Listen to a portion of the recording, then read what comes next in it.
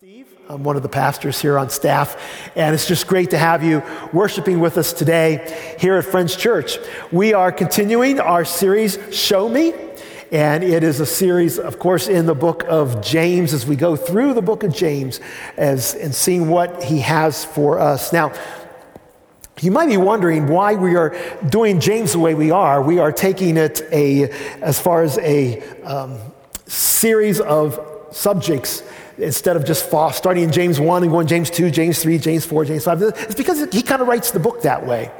He actually writes chapter 1 as an introduction, pretty much, although, James didn't put the names on the book, or chapter numbers on there. But chapter 1 is kind of the introduction to the book.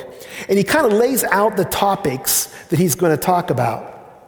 And he lays them out, and then in chapters 2, 3, 4, and 5, he expands on them. And he brings them up again, and sometimes and again through the book. And so we're taking these topics, and the first topic that Pastor Eric talked about last week was wisdom. And you see he brings up wisdom, and he talks about wisdom again and again in the book of James. And today, I get to talk about money. Now, you notice when it comes to talk about money, Pastor Eric leaves. Yeah, he leaves it to me, right? So I'm going to get him back, though. When next time we talk about sex, he's going to cover it. So we'll let him do that. But we're talking about money. But if you're concerned, you want to run out, or if you're getting ready to turn off the TV or the computer, don't worry. This is not a message about tithing. It's not a message about giving. In fact, James in his scripture, in his passage here he reads here, he's much less concerned with what you do with your money than he is what your money or your lack of it does to you. Now, did you get that? He's not so concerned about what you do with your money. He's concerned about what your money does to you or your lack of money does to you. And so we pick this up and we see him here addressing these situations. And he starts in chapter 1 because that's the introduction. He brings the subject up in verses 9 and 10. Now, if you happen to catch my devotion last Monday, I talked a little bit about this on there. But here's what it says in verses 9 and 10. It says, believers in humble circumstances ought to take pride in their high position, but the rich should take pride in their humiliation.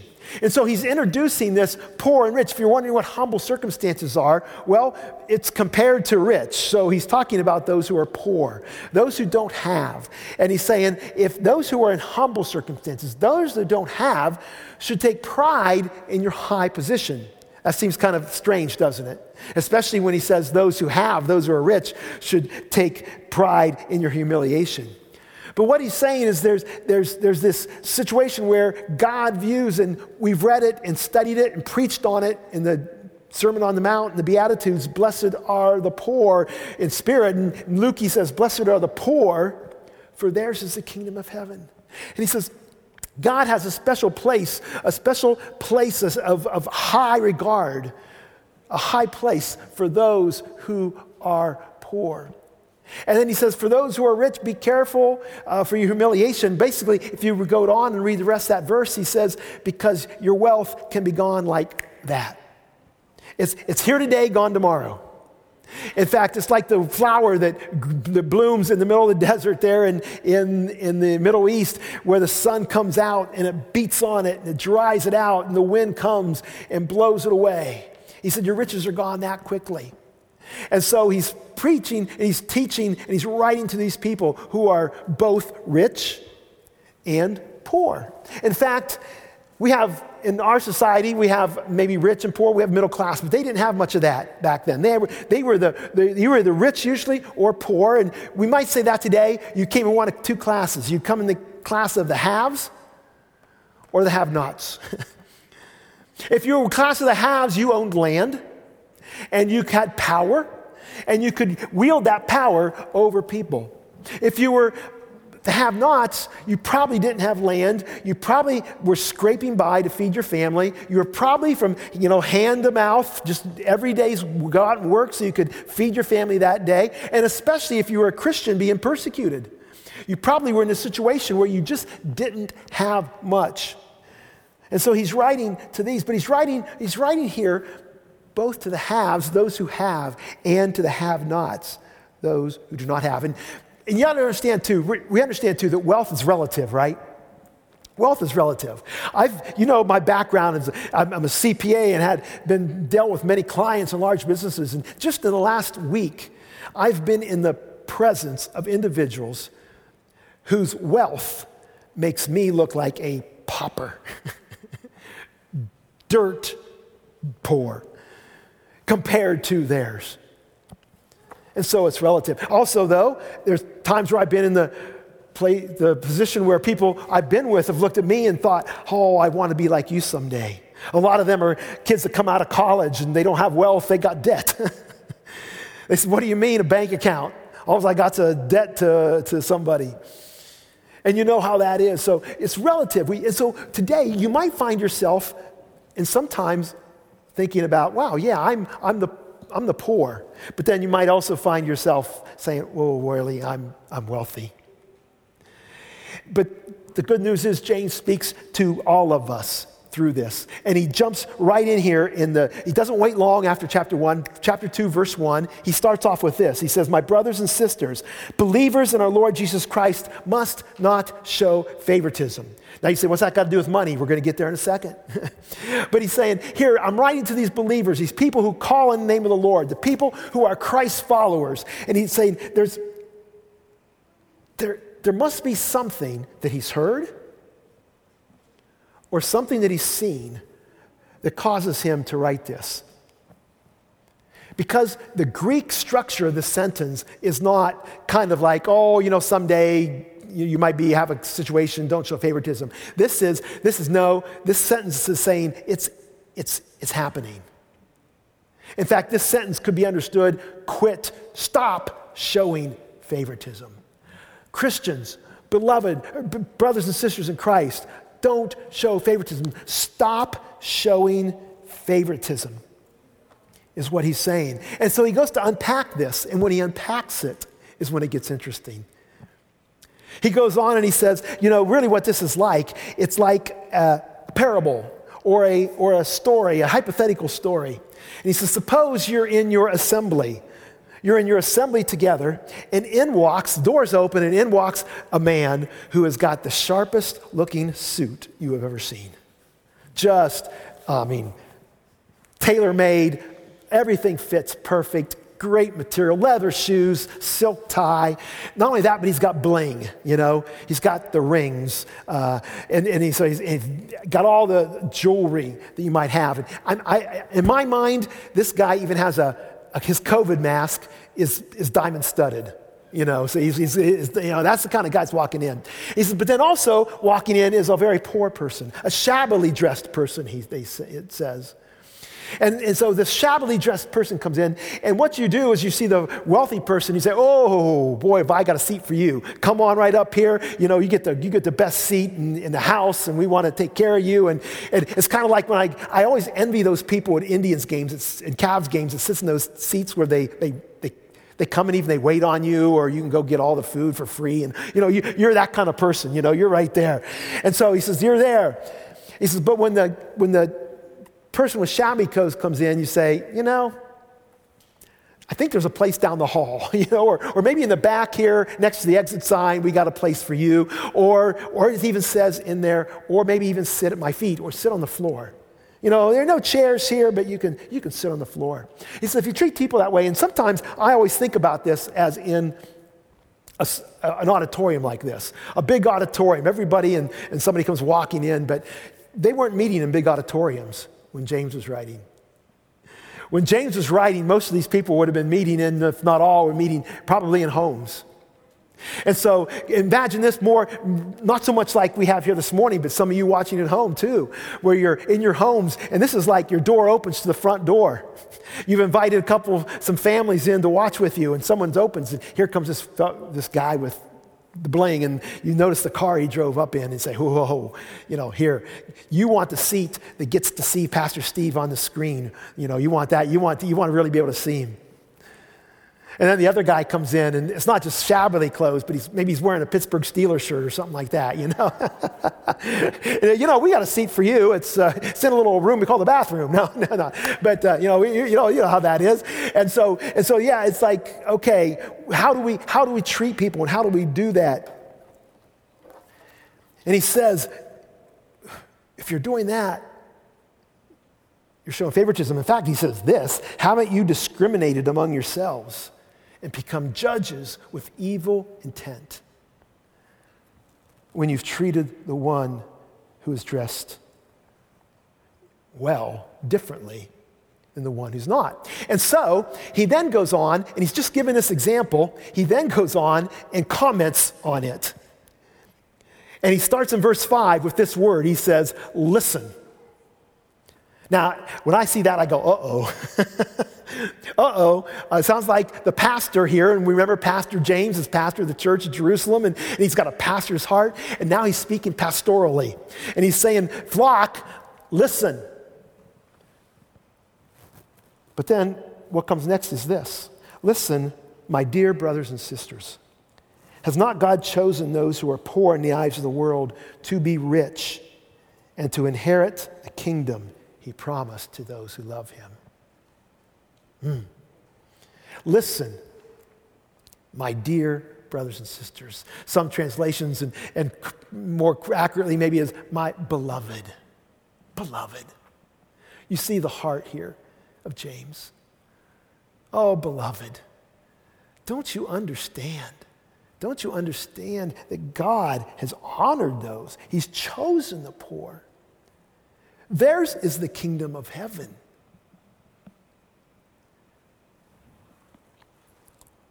They're going to inherit the promises.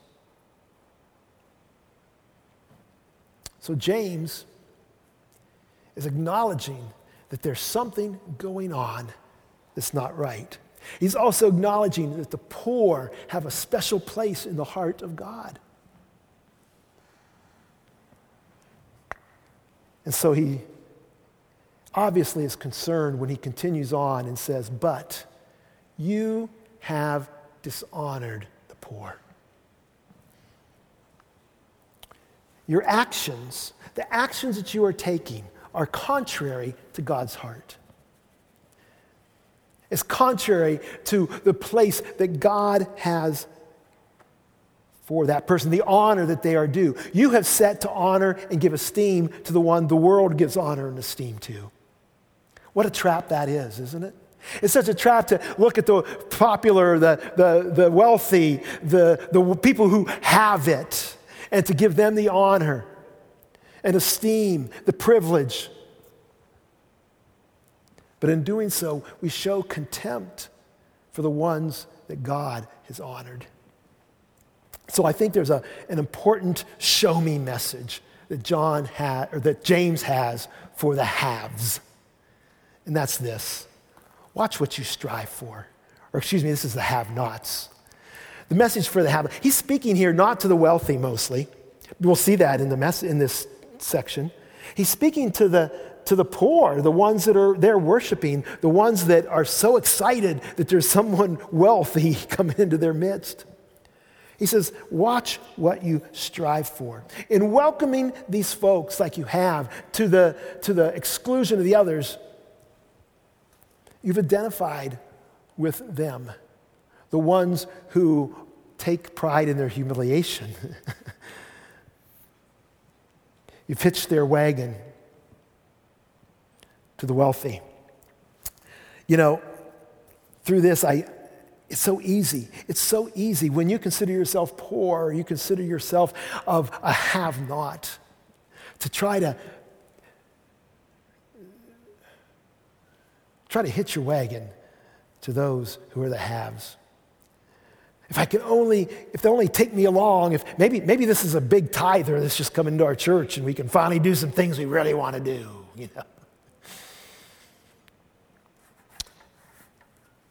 And it leads to treating them in a way that's different than the way we would treat somebody else.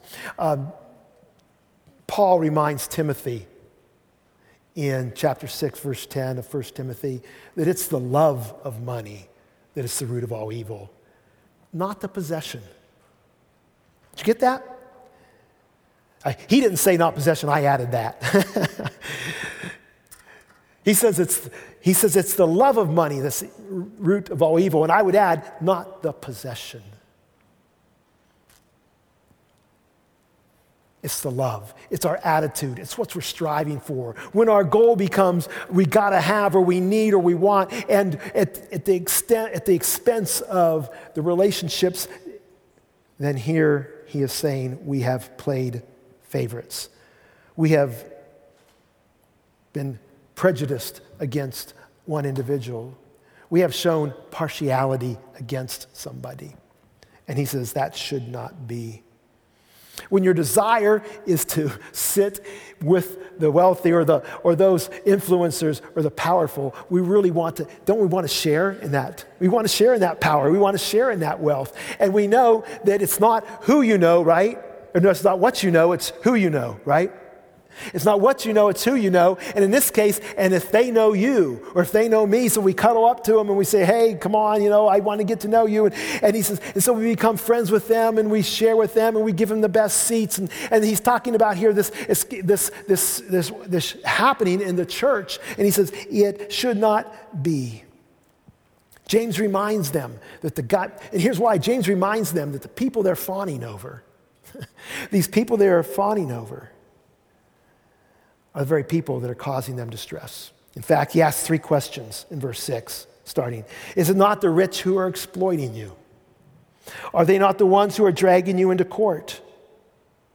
Are they not the ones who are blaspheming the noble name of him to whom you belong? Be careful what you strive for. Be careful. Watch what you strive for. And James is writing to them and saying, you're striving to reach, to love and to care and to show special privilege to those who are rich. And they're the very ones who are taking you to court. The very ones who are persecuting you. The very ones who are blaspheming the name of the Lord. In fact, I wonder at times if James was not hearing the same reports from the church of Corinth that Paul was hearing. Because to me, this seems to be like the church of Corinth a lot. You start reading 1 Corinthians and you see that there's this strife and divisions happening within the church. And you say it should not be. You read Corinthians, it says, hey, brothers and sisters are taking brothers and sisters of the church to court. He says this should not be. There's divisions among you. And he says, in fact, when you come together for the love feast, for your celebration of the Lord's Supper, there's social status bickerings are going on around the table. Who sits where and who does this? And he says, this shouldn't be. And so James, I wonder if he's hearing these stories. He says, I hear these stories. I see what's going on. And be careful what you strive for if you are finding yourself on the poor side. You know what's incredible about this to me is that and quite frankly, most of us in many cases probably figure out we're the poor ones compared to people around us. What here is the very people who are the instigators, perpetrators, are also the victims. Did you get that? The poor here, those that are coming in and say, oh, come on in and we welcome you. The instigators of the partiality, of the favoritism, the ones who are saying, no, let's try them. They're the ones that are also the victims. They're the ones that are getting sent to court. They're the ones who are getting taken advantage of. They're the ones who are being exploited. And it's like James is saying, wake up. Wake up. Don't show favoritism. Don't show favoritism. And his message to those have-nots, watch what you strive for. What are you striving for today?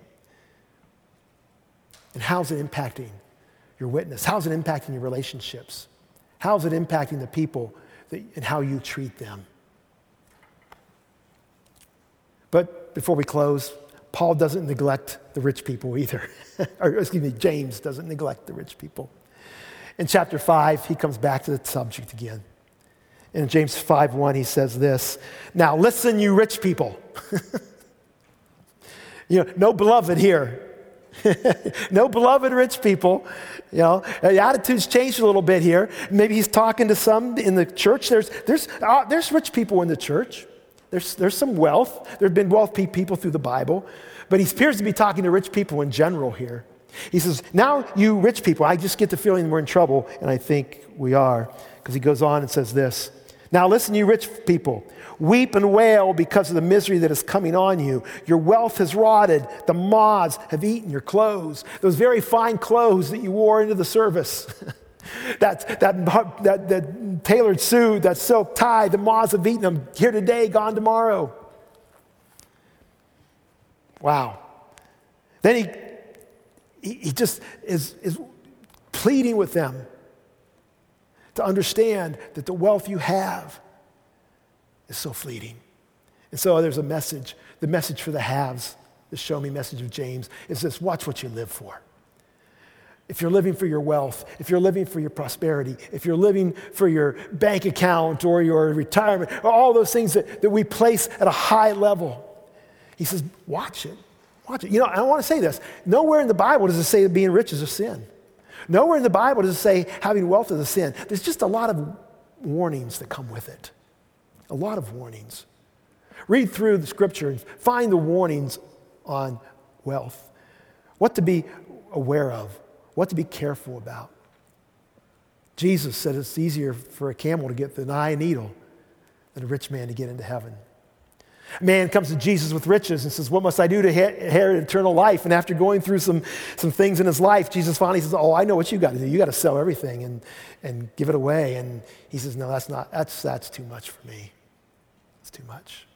Jesus tells a story about a man, a builder, a farmer who is doing well, and he says, I'm going to build barns. I'm going to build bigger barns. And he builds more and more barns, or he plans to. And he says, you fool this night, your soul will be required. Be careful trusting in your riches. Jesus says you can't serve two masters. You can't serve money and you can't serve God. In fact, he says, we should place our treasure in things that cannot be stolen, cannot rot away, cannot rust.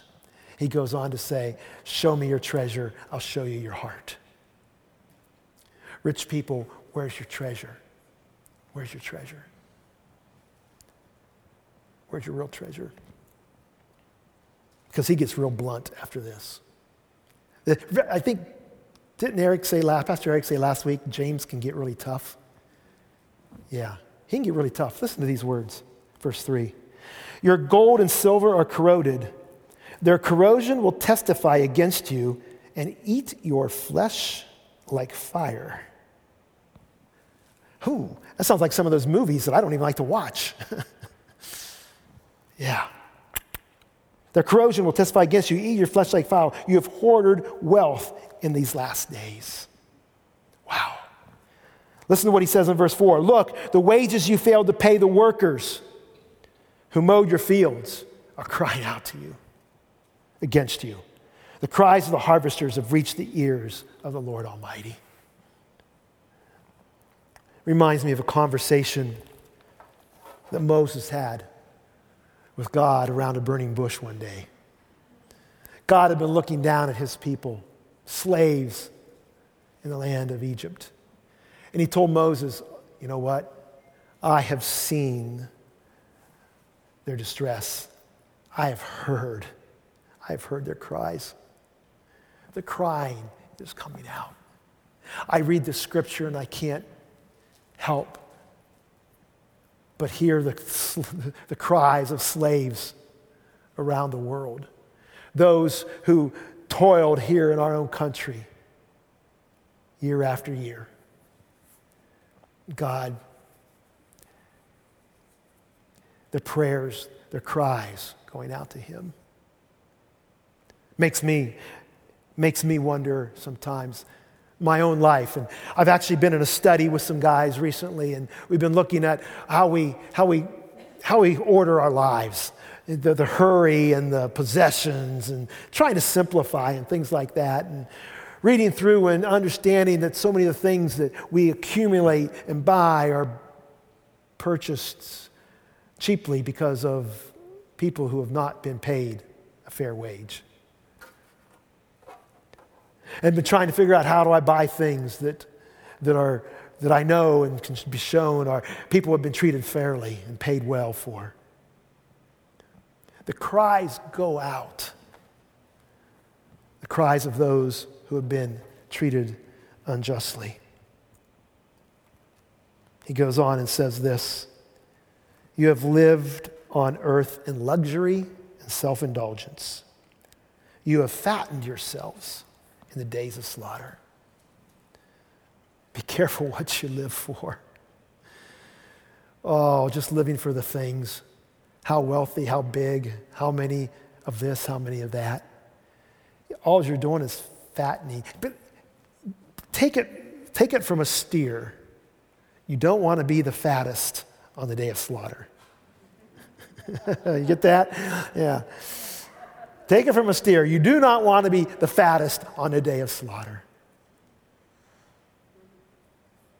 And he says, wealthy, that's you. Watch what you live for. Then he says, you have condemned and murdered the innocent one who was not even opposing you.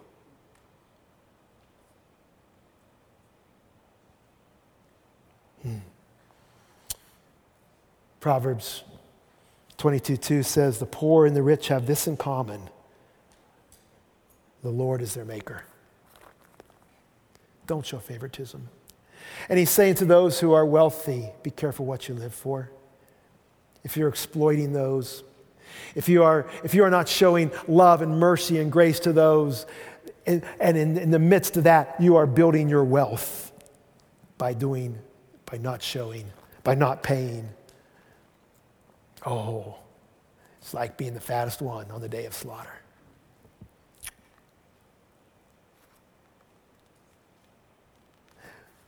Have-nots. Watch what you wish for. Watch what you strive for. Those who have, watch what you live for. But I love that James, in the midst of all of this, has a message for all of us. One more message, and it's this: watch who you live for. Watch who you live for. All this time, in the midst of all of these passages, he starts off that chapter 2, verse 1 by saying, believers in our Lord Jesus Christ, we live for him, but he says we also go beyond that. James chapter 2, verse 8 says this: if you really keep the royal law found in Scripture, love your neighbor as yourself, you are doing right. He says, in the midst of all this discussion, if you're on the have-not side or if you're on the have side and you're wondering, okay, what do I do with this? What do I do with this? He says, in the end, if you've kept the royal law found in Scripture to love your neighbor as yourself, you are doing right. What James is saying through all this, show me love. Show me love for each other. Do away with the favoritism. Do away with taking advantage of each other. Do away with whatever games are being played, and love each other as your neighbor, as yourself, as we've been taught to do by our Lord and Savior Jesus Christ, as we've been taught in the Old Testament, as it's been all through the Scripture, that we are to love each other. You know what Jesus told his disciples? How people would know that they were his disciples? It wasn't that they were 6 feet tall. It wasn't that they were going to be dressed a certain way. It wasn't that they were going to be carrying tracts and Bibles around. He says, they will know you are my disciples by the way you love each other. Our call today, whether we're a have or a have not, is the call to all believers. Live out the call to love your brothers, your neighbors, as yourself. If you do that, you do well. You do well. And the things that divide us, like social status and money, jobs, it doesn't matter. It doesn't matter. Because we love each other as brothers and sisters in Christ. Let's pray. Father, this morning we are so grateful that we can come to you on level ground And that, Lord, that no matter what, you love each one of us the same. You died for us all the same. And Lord, today we can all respond to you the same way. And you receive us and open your arms and welcome us and love us and shower your mercy and grace on us all the same. Lord, help us to look each other that way. Help us, Lord, to not look at differences and, Lord, hitch our wagons to the poor, the rich, or try to be like the rich. Or, Lord, help us not to take advantage of those, Lord, who maybe aren't as well off. Lord, help us that we would follow after you and love each other, regardless of differences. And Lord, help us to be reminded of Jesus' love for us through all of this. And while we were yet sinners, Christ died for us. While we turned our back, you did not turn yours. You loved us in our sin. Lord, help us to love each other in the midst of our imperfections, in the midst of our unique characters and quirks. And help us, Lord, to demonstrate to the world that we're your disciples because we love each other with such great love. In Jesus' name we pray. Amen. Amen. Well, thank you for joining us this morning. It really is a privilege for us to come into your home or wherever you are to worship together on these Sunday mornings. In just a few minutes, there will be some questions about the sermon and thoughts coming across your screen. I encourage you to take some time and consider them, think about them, answer them, write down some notes, maybe write in your journal. Or if you're with some other folks, maybe you can have some discussion with what you see and the questions that have been generated, some thoughts from the message. Also, thank you for your continued support of Friends Church. We count on your offerings and your tithes to keep everything running here, but also allowing us to reach out into the community and to share the gospel, also to share with those who are in need. So thank you so much. You can, of course, continue to send in your offerings to the church office, or you can go online, whfriends.org, and you can find the give button there, and you can give through online giving or through texting, either way. But thank you again for your support. And finally, if you have any needs or if there's anything that you just need to let us know, maybe a prayer request, again, go to whfriends.org, go to online services. You can find there a place to connect with us, to share your requests, to ask a question, anything that we can do for you. We're here. We want to serve you, and we love you so much. Thank you for joining us today. I pray that God would bless you richly this week. Have a great week.